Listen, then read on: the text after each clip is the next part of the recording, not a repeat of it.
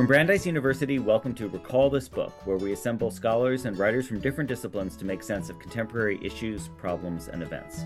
Specifically, welcome today to Recall This B-Side, which is a short series of conversations that we undertook as a companion piece to B-Side Books, which is an edited collection out from Columbia University Press this June.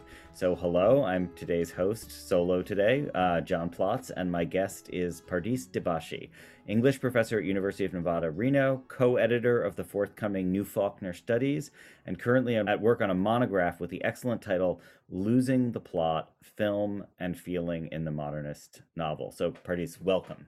Thank you. Thanks so much, John. I'm really happy to be here.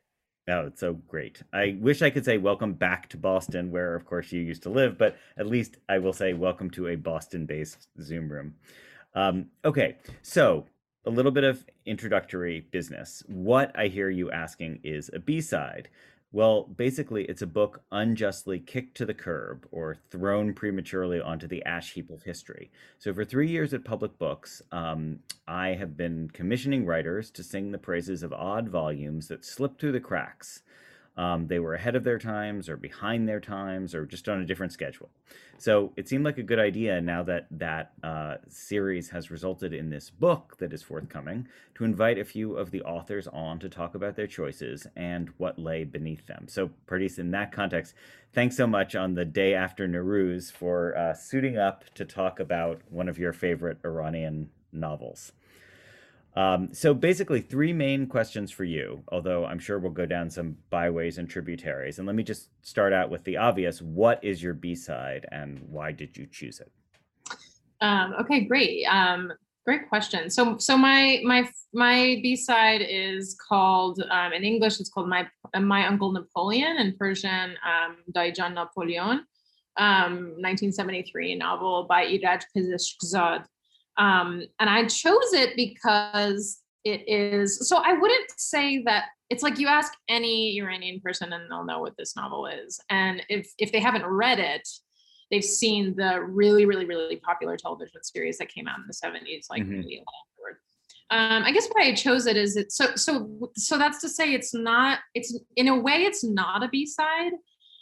But in the sense, like for American and just generally European audiences, it is a B-side in the sense that it's not. I mean, I haven't spoken to a single person in my academic life who has read or heard of this novel. First of all, it's one of the funniest books I've ever read in my entire life. It's hilarious, and this is, I'd say, why I chose it. It is. It's like a romp. That's how I would describe it. And it has all the kind of like the formal features of a romp in the sense that it's deeply plotted, like things are happening constantly. It is not at all interested in individual psychology or interiority. It's interested in things happening and things happening at a really high rate of, it's fast. It's a fast novel. Mm-hmm. So things are happening quickly and in a kind of like crescendoed succession. So like leading up to sort of climactic moments of hilarity. So one example of this is there's this joke in the novel that centers around a kind of like language that one of the characters uses. One of the main characters is this kind of trickster figure named Asdollah Mirza, and he's the main character's uncle or cousin. And the main character is a young it's an unnamed narrator. He's a young boy who's fallen in love with his other cousin. And basically the kind of like the through line of the novel is like he's trying to figure out how to end up with her. And his cousin Asdollah Mirza is helping him, but he's a womanizer. He's a trickster figure, and he has coded, like he uses the word San Francisco to mean having sex. Mm-hmm. So like the idea of like going to San Francisco means having sex. So like there will be a number of kind of like episodes in the novel where, like a number of ridiculous things will happen. And then like the climactic moment of the scene is like Asdollah Mirza like making some claim about either going to San Francisco or having gone to San Francisco or being in San Francisco. Yeah. Yeah, You're so making it sound a little bit like Tristan Shandy, actually. Because in a sense, then it is kind of a bit of a problem for the category of the B-side, because the point about the B-side is supposed to be something that, kind of belonged to the world at one point and then stopped belonging. It's like, here's like a book that never belonged to like the world in those terms, because it never belonged to the world of Paris or London or Berlin. And yet also it hasn't stopped being a beloved book in yeah, its own world, in its yeah, small world. Yeah. yeah, no, totally. And I have such a wonderful example of this, about the way that this novel kind of is like this cohesive agent for like Iranians, basically. Uh-huh. So my parents are divorced, and and they've been divorced forever. And we were at the dinner for my celebrating my having received my PhD. Uh-huh. And I think I was actually working on the B-side article for you at the time. Mm. And so I was sitting at the dinner table. My dad's to my right, my mom's to my left. Mhm. And and I said something. Somehow I feel like the word San Francisco is not going to be uttered in this anecdote. Okay. Nobody was going to San Francisco that night. And so I said something like, I was trying to, like my parents get together once every like 6 months or something for something having to do with either me or my brother. Yeah. And I said something I was trying to like lighten the mood or whatever. So I said something like, oh, like, by the way, like I'm reading my Uncle Napoleon. I'm like writing a little piece for it. Yeah.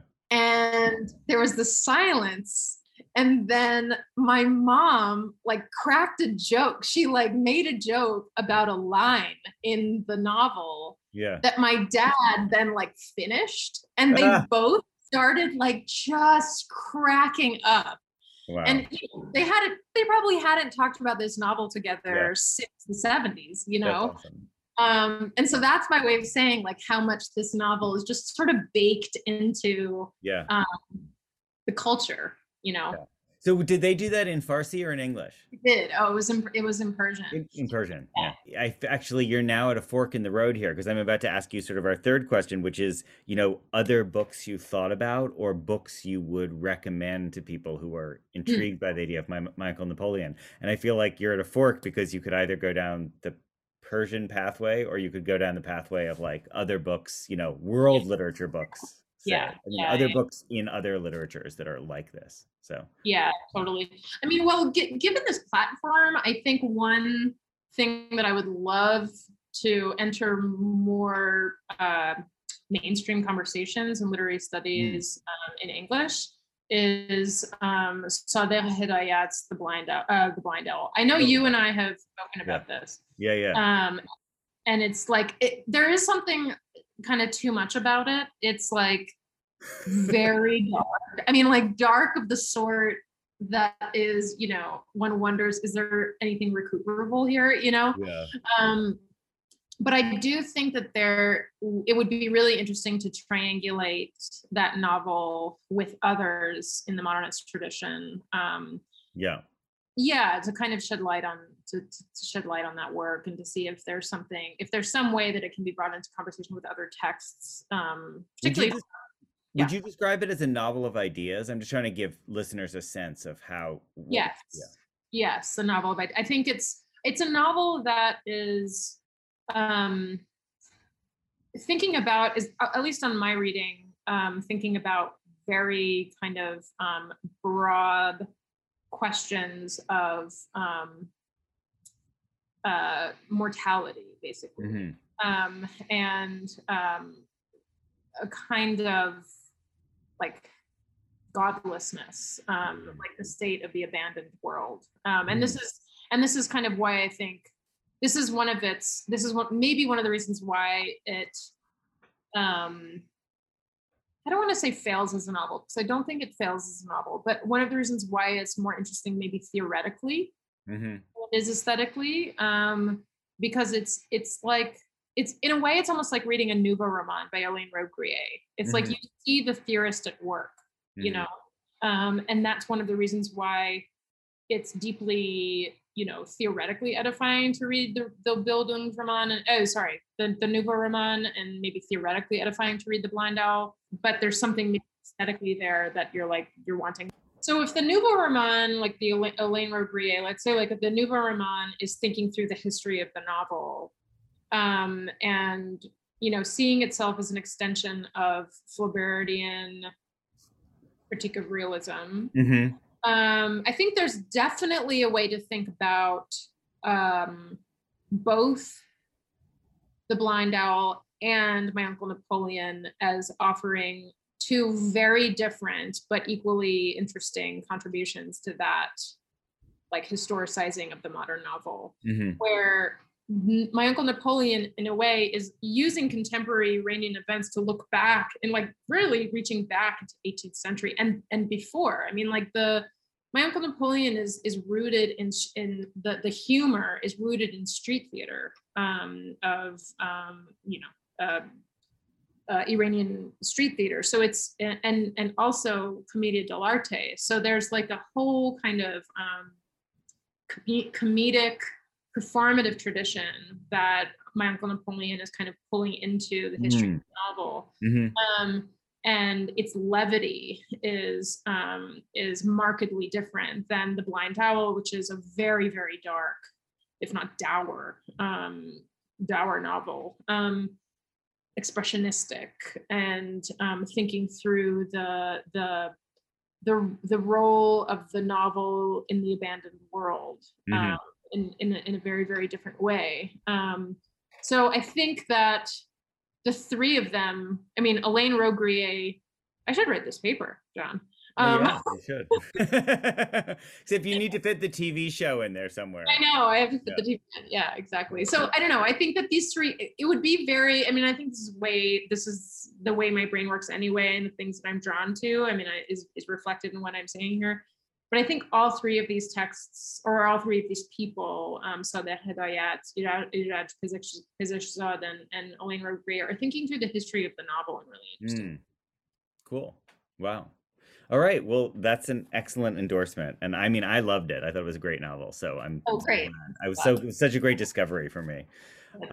Okay, so I'm just going to say, dear listeners, of course, we hope that you will both read and buy My Uncle Napoleon, and we hope that you will buy the forthcoming B-side books from Columbia University Press.